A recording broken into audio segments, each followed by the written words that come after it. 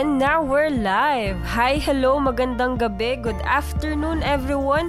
Welcome back to another session of Career Talk Thursdays. But before we start, I want to let everyone know that this event is hosted by Prospel Philippines. So ano nga ba si Prospel? Prospel is a career portal and jobs board designed specifically created for students and fresh graduates. We help you get the best start to your careers by providing you all the information, day-in-the-life articles, career events, and jobs that are for you. Prospel is present and works with employers, universities, associations, and students across Asia, Australia, and New Zealand. Samahan nyo kami magkwentuhan at matuto ng panibagong #career hacks.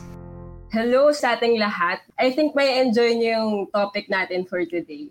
Before we begin, let me introduce our guest speaker for this session. She graduated Bachelor of Science, major in Psychology at Rizal Technological University last 2019. She is a licensed psychometrician. She landed her first job at 2020 as an HR assistant at SMEC. Then she got promoted to HR executive at the same company. Ngayon, she is the HR Operations Administrator at Pearson. So let's all welcome Ms. Fisha Andre Braga. Thank you, Ms. Ron. Thank you. That's such a beautiful introduction. So let's start with our discussion. Today we'll be discussing about my life and learnings as a fresh grad employee. So imagine this session na chill lang and we'll just do it na parang storytelling and you are the listener. So parang nakikimarites lang tayo sa diary ko. O parang I'll just discuss step by step what really happened right after graduation since I already have 3 years of experience in the corporate world. Okay, so let's just imagine this session as if I'm reading a story and then you're the listeners, okay? So let's all meet the main character of this story. Hello, I'm Frisha and I'm 23 years old. I graduated 2019, yes. I have 3 years of experience pa lang sa corporate world, but ang dami nang nangyari. So we'll discuss that later. So, let's segregate each year per chapter. So, parang nagbabasa lang rin tayo ng libro. So, let's start with year 2019, which is the year I graduated. So, this year is full of confusion. I'm very puzzled. I'm very perplexed what I really want. Ang dami kong gusto. There is a list ng gusto kong mangyari pero hindi pa buo totally yung loob ko dun sa mga bagay na pinapangarap ko talagang mangyari. So, let's dive into the adventure of what I experienced in the corporate world. Okay, so let's start with June 2019. So I graduated, as mentioned in the introduction, I graduated Bachelor of Science, major in Psychology at Rizal Technological University. Right after college, I studied for the board exam. Kasi yung graduation namin was June and then the board exam was last week of October. So I had to study for 6 months. And then right after November, luckily, kasali ako sa mga passers nung licensure examination for a psychometrician.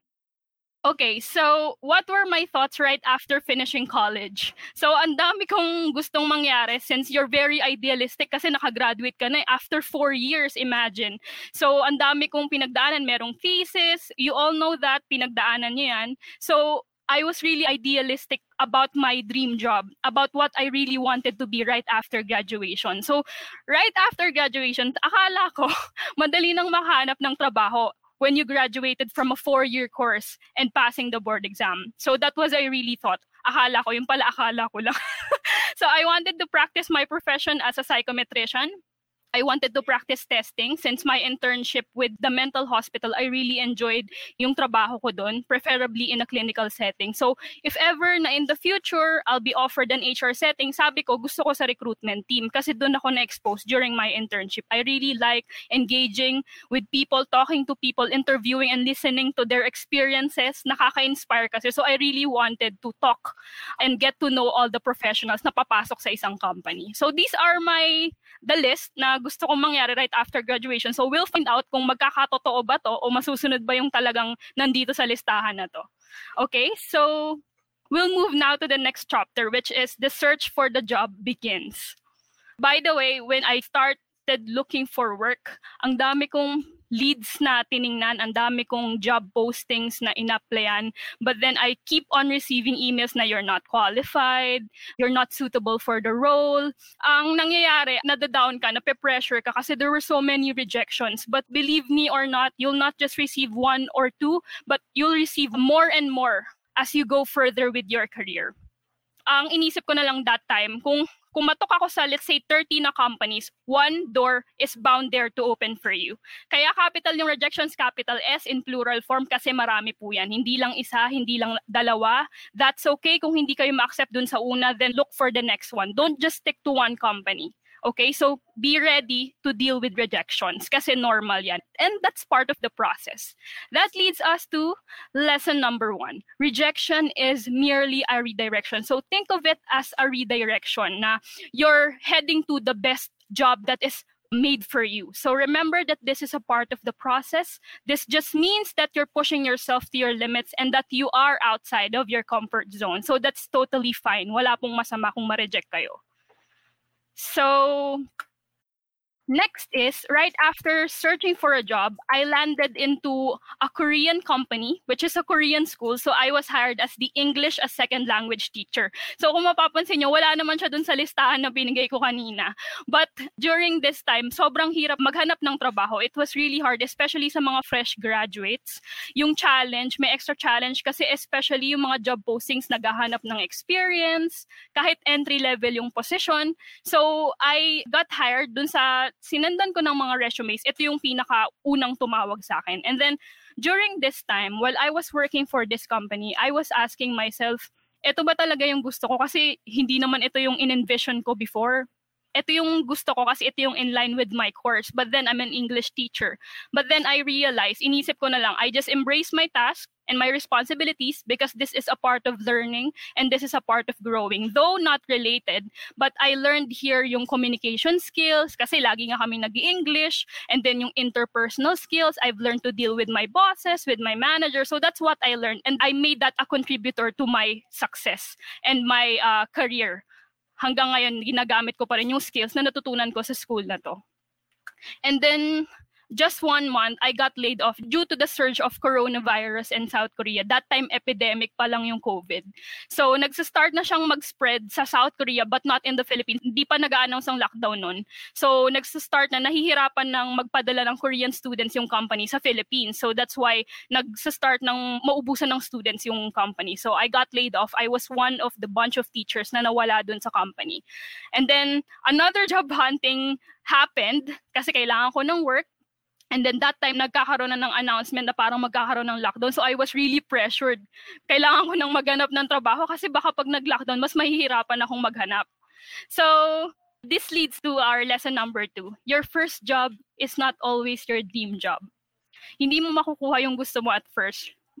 Hindi mo agad makukuha kung ano yung pinangarap mo talaga sa una. But use it as a stepping stone to bring you further to your dream job. Use it as a leverage. Use it to your advantage. Gamitin mo yung learnings mo.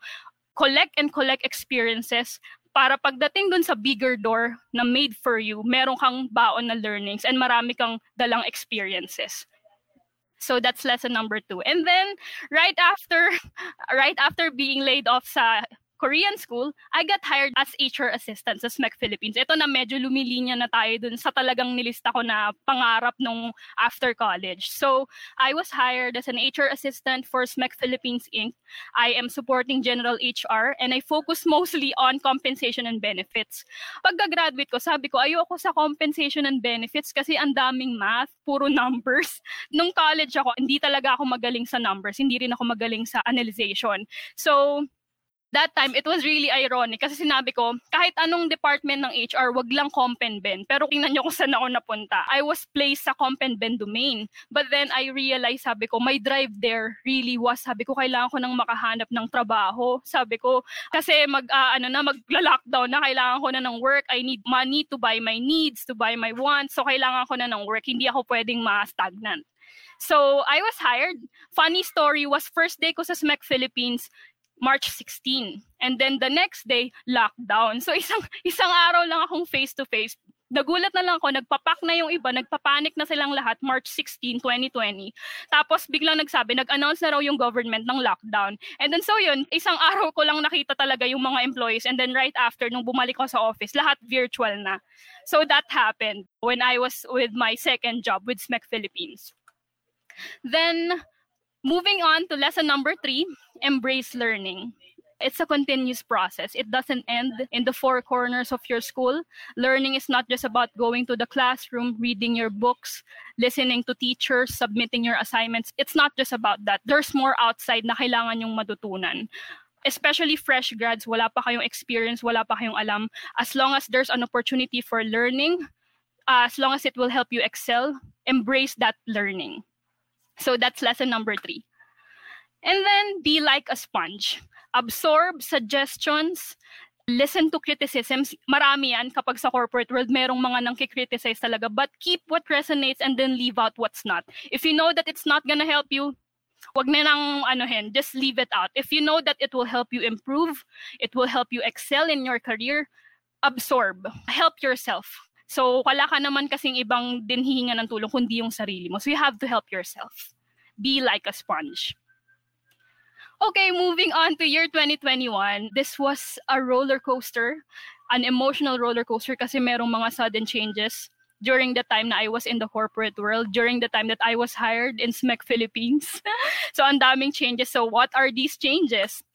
Okay, first of all, March 2021, 1 year na tenured ako sa SMEC. Nag-resign po yung boss ko na sinusuport ko for compensation and benefits. So she resigned. She stepped down from her position as the HR business partner for compensation and benefits.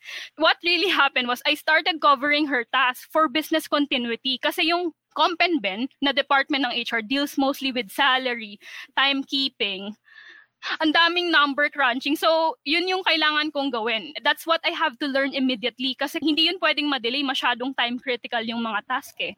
So, that's what I did. I jumped into the task and then embrace it as part of my learning since I will use this to my advantage for my career advancement. So, that's what happened. Biglaan lang, 1 year, nag-resign yung boss ko. And then, which leads us now to lesson number 4. Always remember that the start is always the hardest. No one is born a manager. No one is born a president. We all start from the bottom. Lahat tayo nagsisimula sa baba. And it's a step-by-step process. Walang umaabot sa taas ng instant. Walang instant. There's no instant to success. You have to take the stairs. It's a step-by-step process. Get it started for it to keep going. Wala pong schedule sa kung kailan ka magsisimula. Parang, okay, next week, ganitong date, ganitong oras, ready na ako. There's none. It's a decision more than anything. You have to get started in order for it to keep going. Okay, lesson number 5. Teachability equates to humility. Keep learning, keep growing, and create a room for learning. So once you admit that you don't know everything, it's actually a good attitude na mag-absorb ka lang na mag-absorb. Don't get intimidated by your colleagues, by your managers, by your bosses. Instead, use them as your inspiration. Makinig ka dun sa mga pwede kang magtanong what have they been through with their career so you could incorporate it on your own. Pwede mo silang gawing inspiration. You can listen to their advices. Steal best practices. So, remain teachable. I really thought nung pagka-graduate ko, I thought that 4 years is enough to learn everything. It was such a humbling experience that it made me realize na hindi pala. So, always remain teachable. Always remember that, okay? So, September 2021, so March, my boss resigned, right? March 2021. And then, while doing her task, while covering her task, I received a promotion from the company as the HR executive and served as the main point of contact for compensation and benefits. Nakakatawa kasi sabi ko, ayoko ng compensation and benefits. Noong una support lang ako, tas ngayon main point of contact na. Parang ano na te. So, I just embrace it and nakakatuwa naman kasi nabavalidate yung efforts mo, nabavalidate yung hard work mo. Just to make things clear, HR executive is not a president or hindi managerial position na. It's like HR specialist. Yun lang talaga yung tawag ng organization dun sa word na HR specialist. That's HR specialist in general term, yung HR executive po. So, there. So, I got promoted and I served as the main point of contact for compensation and benefits.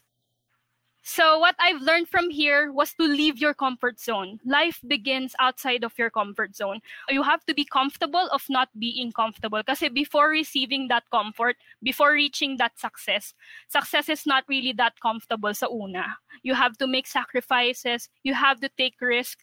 Kung akala mo nalalapit sa yung opportunity, it's not. So you have to jump, you have to dive so that you would know what's on the other side. So do it outside of your comfort zone. Do not be afraid of making mistakes. We learn more from our mistakes rather than our successes. So life begins outside of your comfort zone. Okay, lesson number 7. Your attitude increases your altitude. So your attitude na teachable, willing to learn, who is embracing learning, that kind of attitude can bring you a long way sa career. Lalo na kung willing ka laging matuto, nakikinig ka sa suggestion, hindi mo tinitake yung correction as a personal attack, acknowledge it.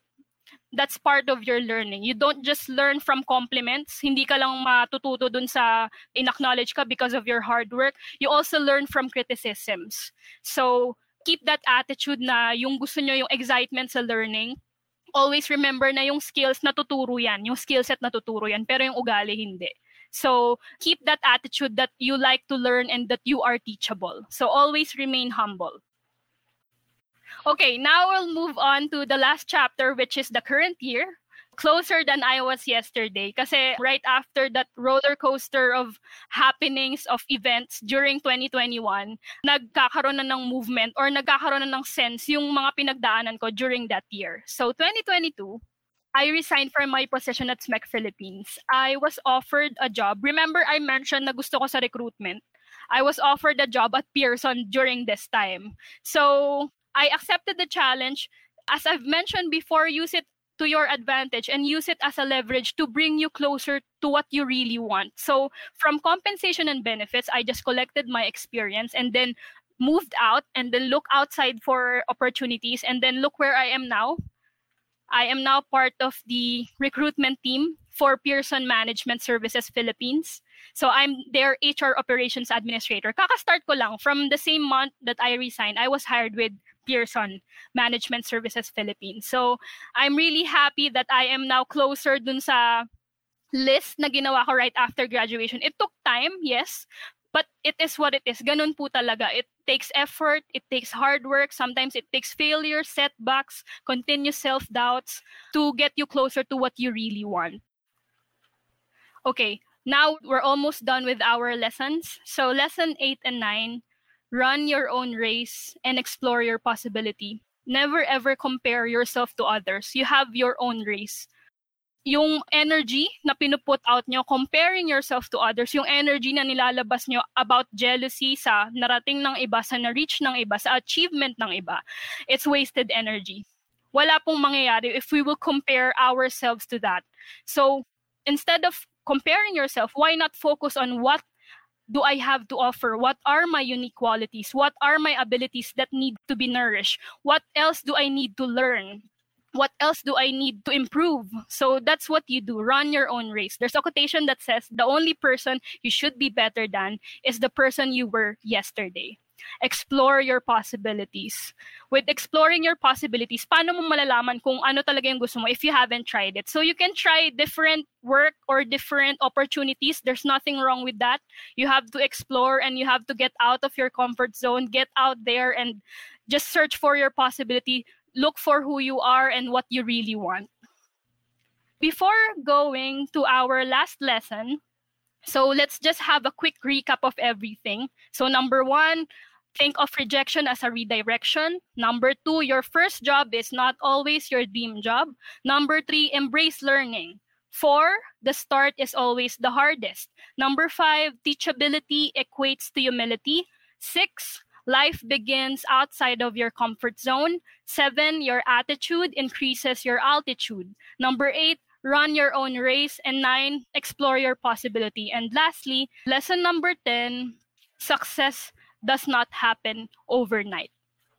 It's not something na instant. There's no elevator to success. Yung palaging sinasabi, you have to take the stairs. It's a step-by-step process. It takes hard work. It takes determination. It takes failures, it takes setbacks, continuous self-doubts before you totally reach the success. Use that long and arduous journey to be your teacher, and never ever associate yourself with the result. Do not attach yourself with your failures. Instead, focus on something that you can control. So, which is the process. So you can change or alter the process and then get a desirable outcome. Never ever define yourself by your failures, because you know na you can change your process to alter the result. So makakakuha ka rin eventually ng magandang result. That just means na merong mali or merong kulang dun sa proseso. So you just have to change that to get your expected result, which is yung magandang resulta.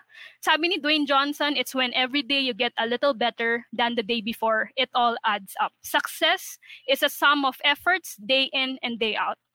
Okay, so now what do I want you to learn from here?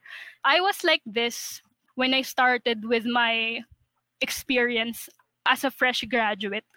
Walang title, walang contents. It was a totally blank page. Walang kahit na anong experience. I came in the corporate world. Ang alam ko lang was lessons from my books. I really thought that was enough. Akala ko okay na yung internship experience. 3-month internship experience ko sa mental hospital and sa industry. But I was proven wrong. Yung parang sampal ng realidad na lahat tayo back to zero pagdating sa corporate world. And there's so much to learn. Ang dami kong natutunan na sa corporate world ko lang natutunan. Akala ko nasa libro na lahat. Akala ko the books could offer you everything na lahat ng dapat mong matutunan. This is the corporate world. Iba pala. But this is not just about your skills. This is not just about your intelligence. But it's about your attitude on how do you see things like that. So, expect na marami po kayong ma-encounter na ganon. So, there. Okay. I would like just to say this quotation that I saw on Facebook yesterday. Malayo ka pa, pero malayo ka na. It's a step-by-step process, as I've mentioned earlier. So you don't need to see the whole staircase. Hindi mo kailangan i-frustrate yung sarili mo kung anong mangyayari dun sa future. You just need to focus on this step and then move to the next step and then move on to the next. If you look back, you'll see how far you've come. Kahit sa school, we all can relate to that. Imagine mo tayo, first year, nag-e-enroll pa lang. Nung high school, laro-laro lang. Tapos nung college, seryosohan na. So ganun din po sa corporate world. It's a step-by-step process until nag-thesis, until now that you're listening to me, you're searching for your first job, what you really want, kung saan ka ba talaga pupunta right after graduation. So there, malayo ka pa, pero malayo ka na. Okay, let our mantra be, papunta pa lang tayo sa exciting part. If you think that the graduation is already the exciting part, it is indeed an exciting part, yes, pero there's more there outside na mas exciting pa sa graduation. You'll meet friends, you'll meet colleagues, you'll learn more, you'll get promoted, mapupunta ka dun sa dream job na pinapangarap mo, mabibili mo yung gusto mo, makukuha mo yung pinapangarap mong posisyon. So, always tell yourself na papunta pa lang tayo sa exciting part kasi hindi natatapos ang exciting part sa graduation ng college. So thank you. I hope you learned something today. By the way, this is just a quick tip lang. Create a LinkedIn account. Kasi dito ko nahanap yung job vacancy ko sa Pearson kung saan ako currently employed ngayon. So if you have your LinkedIn account, please search my name. Please connect with me. Kasi nagno-notify yun kapag merong na-hire or merong na-promote. Nakikita ko yun sa notifications, nagpa-pop up siya. So, I would love to see you graduate. I would love to see you get promoted. I would love to see you pass the board exam. I would love to see you get your dream job. So, I would love to see you on my notification. So, please connect with me on LinkedIn. Thank you. I hope you learned something today. Ayan. Sobrang grabe yung... Narinig mo na ba ako, Miss Prisha? Yes, I can hear you po. sobrang nakaka-relate ako. And yung...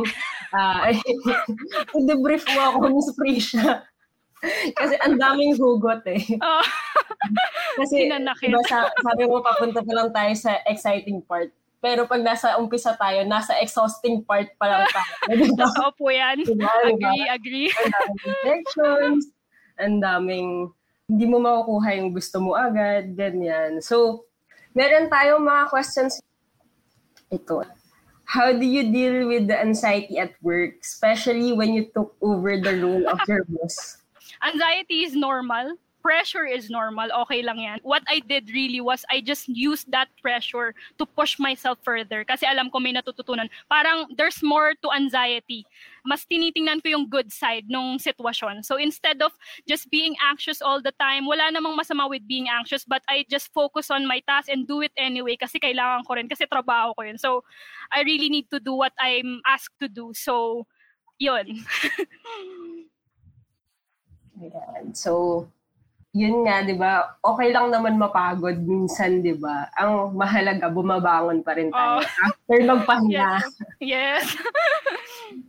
Ito naman, may I know how many applications and interviews you had to go through before finding your first job? Okay. More than 30 yung sinendan ko. Tapos isa lang yung nag-reply. Kung magre-reply pa, ano pa yung regret letter na you're not accepted, hindi ka suitable for the role, we're looking for someone na merong experience, o kaya meron naman paasahin ka, sasabihin tatawagan ka.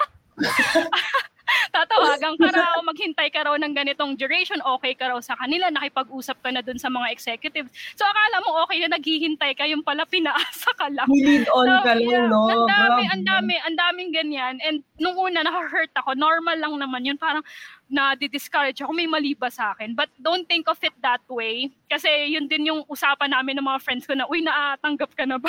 Kasi pare-pareho kaming nire-reject din. Ang hirap talaga maghanap when you're a fresh grad. So, if I could estimate, basta tandang-tanda ako, more than 30 yun. Kasi ang naalala ko, bilang ko yung 30. Pero hindi ko na alam kung ilan pa yung sinendan ko nung applications after that. So yung nag-reply na yun yung first job mo? Or yes, iba pa yun yung Korean school po. Yun yung tumawag sa akin right away. So ako parang, sige trabaho, go na. So out of 30, no, isa lang yung successful. Kaya tsaka pag peak season din pala, lalo na first quarter, daming hiring yan, tapos ang dami mong kasabay. Lalo na pag yung season nga ng graduation, ang dami mong kalaban ng new hires, hindi lang sa school mo, pero other universities as well. So, tapos parang i-take against mo pa sa'yo, ano bang kulang sa akin? Ganon. Parang iti-take mo siya personally, tapos, alam mo yung pag everyday mo siyang, or lagi mo siya na tatanggap, yung rejection, parang nanonormalize na lang sa'yo. Namanhid ka na. Oo, yung exact term, namanhid. Oo, ganun nangyari sa akin. Parang nanonormalize na normal lang pala na ma-reject, diba? And sa 30 na yun, tandaan natin na sa 30 na yun, may isa talaga natatanggap sa'yo. Though hindi tayo specific sa numbers ng application ng iba, pero meron pa rin talaga na may callback, diba? So ito, may isang magandang tanong dito. How do you know when a job is your quote-unquote dream job? Ano po yung criteria nyo to determine that? I consider it as a dream job kapag unang-unang masaya ka sa ginagawa mo. Nung time na nag-cover ako ng task, wala akong salary increase. Wala pang movement that time. So imagine I had to cover the task of a supervisory level. So during that time, I know that's really what I want. Kasi kahit wala yung increase, wala yung upgrade ng employment, ginagawa ko pa rin to serve yung employees na nasa company na yon. So number one, you should be happy with what you're doing. Number two, you don't feel like it's a task. Parang you're just living your passion and you're just living your dream. Parang ang feeling niya, fulfilling, hindi ka obliged na gawin yung isang bagay kasi gusto mo siyang gawin. And then number three, of course, to be pragmatic, it pays bills. So dapat kumikita ka rin. Hindi lang pwedeng gusto mo lang yung ginagawa mo. It should be, kailangan na nagbe-benefit ka rin dun sa ginagawa mo. So there. Grabe, sobrang, parang iisa yung kulma namin ni Miss Krisha. Meant to be po, no?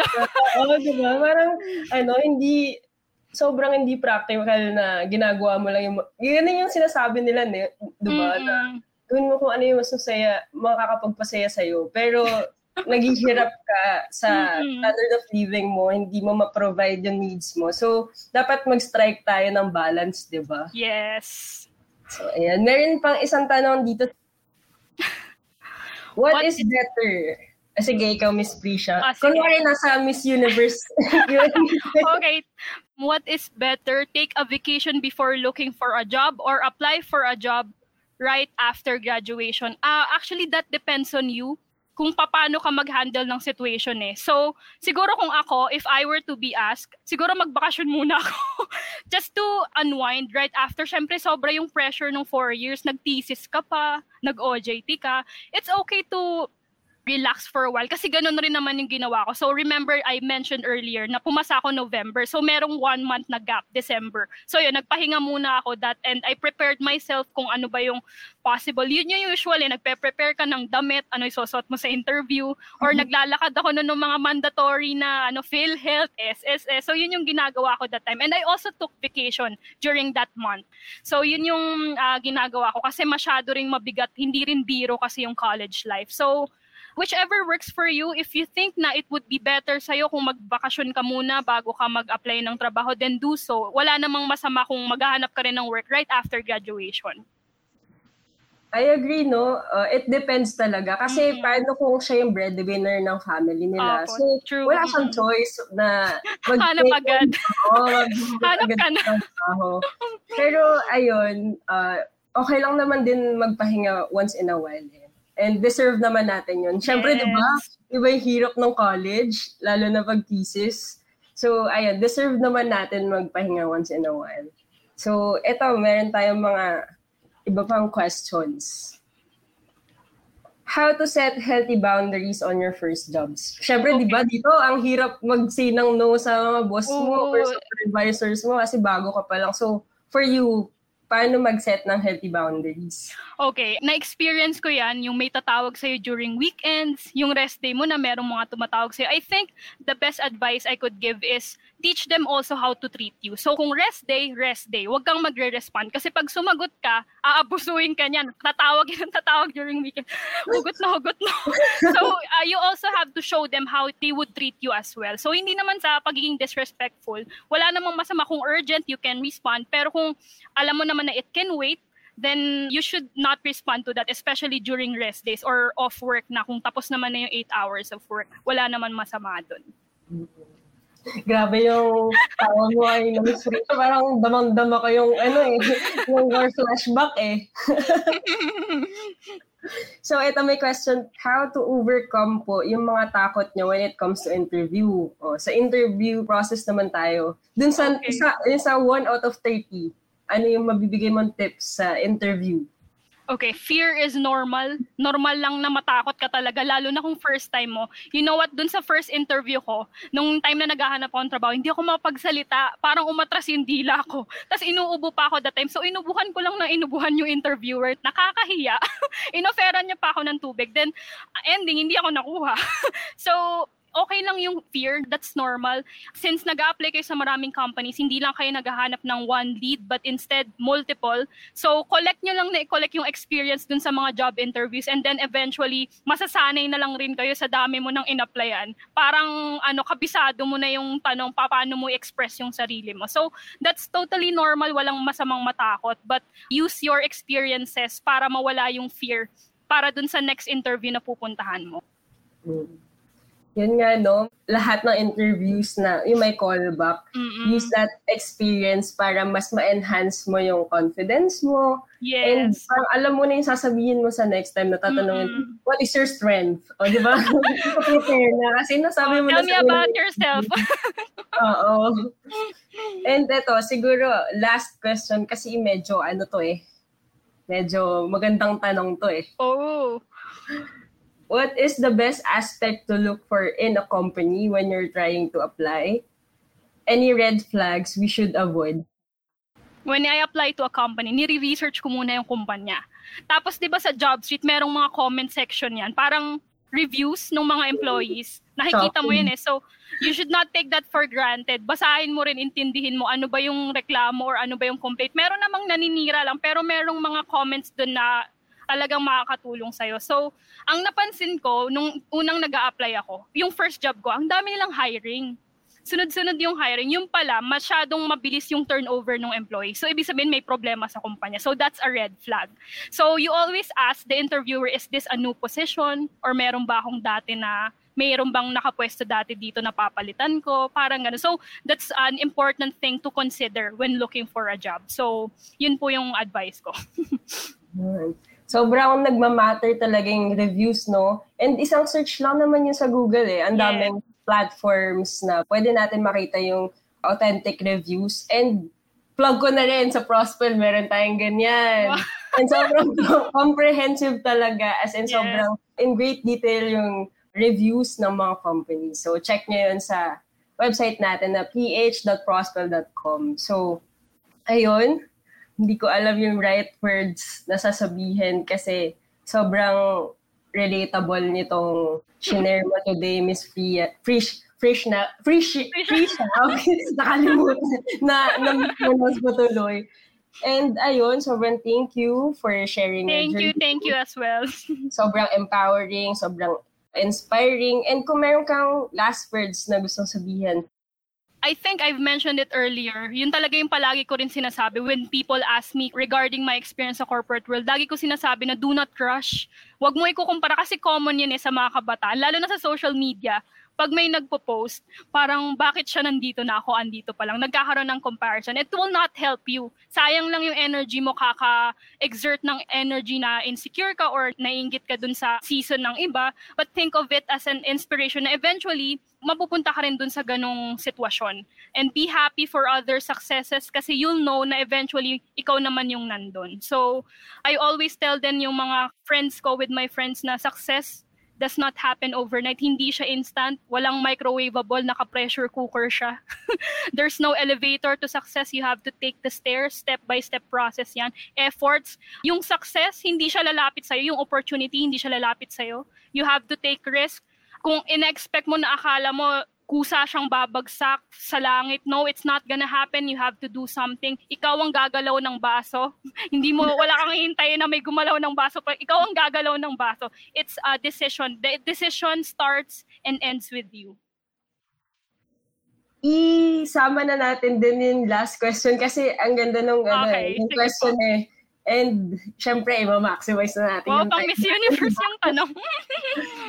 Okay. Sige po. Okay, with countless of rejections that you have received, have you lost your momentum and started to be more cautious? I know it's all about confidence, but can you give any practical actions to do?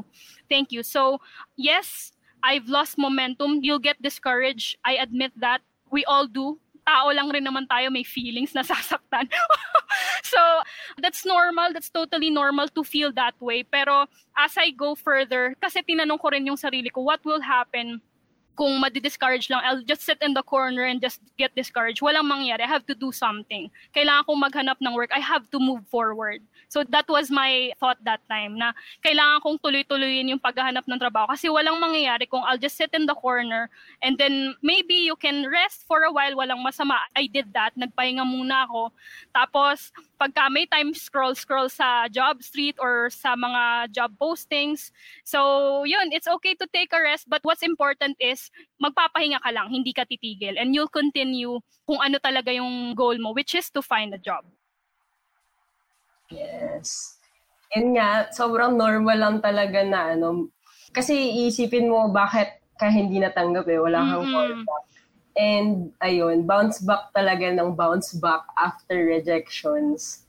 And ayun, enhance pa, di ba? So ayan, sobrang thank you Miss Prisha sa mga shinare mo and hopefully makapag-share ka pa ng iba soon. And we would like to thank you for your time na kinuha namin ngayong lunchtime. Yes, it's okay. Thank you. Itong Career Talk Thursdays, kaya siya Thursdays kasi every week yan. Weekly routine natin yan. Na pag-uusapan lang natin yung anything na gusto natin pag-usapan para ma-prepare yung kabataan natin. Wow, kung kabataan, parang ang tanda na natin, di ba? Pero ayun, para ma-prepare kayo sa career journey nyo and matuto kayo sa past mistakes namin, di ba? And para mas ma-prepare kayo in life. Kasi pag career, hindi lang naman trabaho to kasi dapat meron tayong work-life balance. So, ayan, sana every week ay makasama namin kayo dito sa Career Talk Thursdays natin. And, ayan, and don't forget to sign up sa Prospel website, platform natin. And maraming internships, maraming job opportunities na makikita kayo sa website natin. And hindi lang mga opportunities na makikita natin doon. Meron din career advice, meron mga employer reviews, gaya ng sabi ni Ms. Frisha na sobrang relevant niya sa job hunting kasi doon mo pala makikita, ma-filter out, and it saves you time, di ba? Na, ay, ganito pala siya, hindi kami match. So, makikita nyo rin yan sa platform natin. And, ayun, meron tayong magandang question pala. Ito, sobrang last na to. Okay. Kasi ako, personally, nag-struggle din ako dito. Baka makarelate yung iba, di ba? So, paano mo hinandle yung finances mo as a fresh grad? Okay, not gonna lie, nung unang beses na sumahod ako, talaga, one-day billionaire. Kasi first time mong makahawak ng hard-earned money na ikaw talaga yung nagsikap. And not to mention na napurga ka ng pansit kanton nung thesis, so gusto mong makatikim ng, alam mo yon, yung mga pagkain na hindi mo pa na-afford nung nag-aaral ka. So there's nothing wrong with that, with experiencing kung ano yung fruit ng hard work mo, yung fruit ng labor mo. But remember that there should always be a percentage sa savings kasi you don't know what might happen. Like, katulad no, nag-pandemic, biglaan. So, paano kayo makahanap ng work? Kamusta yung finances mo? Ang mangyayari, mahihirapan lang tayo. So, instead, live below your means. Yun kasi yung yung motivation ko rin when it comes to saving. Invest in long-term engagement. Let's say, for example, now I'm planning to take a master's degree. So, that's a good investment kasi you can use that for a long period of time. Or for some people na I know, bumibili ng property, nag-iipon ng property, nagsastart na silang mag-invest at such a young age. That's also good. So, you can spend, you can buy your wants, but don't forget your savings. So, laging nandun yun. Hindi siya pwedeng mawawala. So, hindi pwedeng, labas lang ng pera. Hindi lang pwedeng gastos lang ng gastos. Dapat there's a percentage na mapupunta sa savings. Oo nga, kahit na ilang percent lang siya ng earn mo, basta makatabi ka talaga for savings. And, importante din, kung kaya, di ba, may emergency fund. Siyempre, hindi naman natin masasabi na kung ano yung mangyayari. So, mag-allot tayo for that. And sobrang hinabol ko talaga tong question na to kasi ito yung hirap sa mga Filipino, di ba, na one day, big spender, ganyan. And, ayan, we have to learn how to handle our finances. So, wala na talaga akong question, Miss Frisha. Yun na talaga, promise. So, ayan, thank you. Don't forget to sign up sa ph.prospel.com para ma-notify din kayo sa mga future Career Talk Thursdays natin. Weekly meron tayo niyan. So, kaming lahat dito sa Prospel PH, sobrang thankful kami sa time mo for today, Ms. Frisha. And thank you. Hopefully, mas mag-prosper ka and makita namin yung career mo na makagraduate ka na sa desired masters mo. And ayun lang. Thank you, everyone. Thank you. We will be ending this live right now. So, ingat guys and stay safe. Meron pa tayong COVID. And may bago tayong variant. So, bye guys! And that ends our Career Talk Thursdays. Thank you so much for joining us today. Please like, share, and follow us at prospel.ph. Kita-kits ulit next week.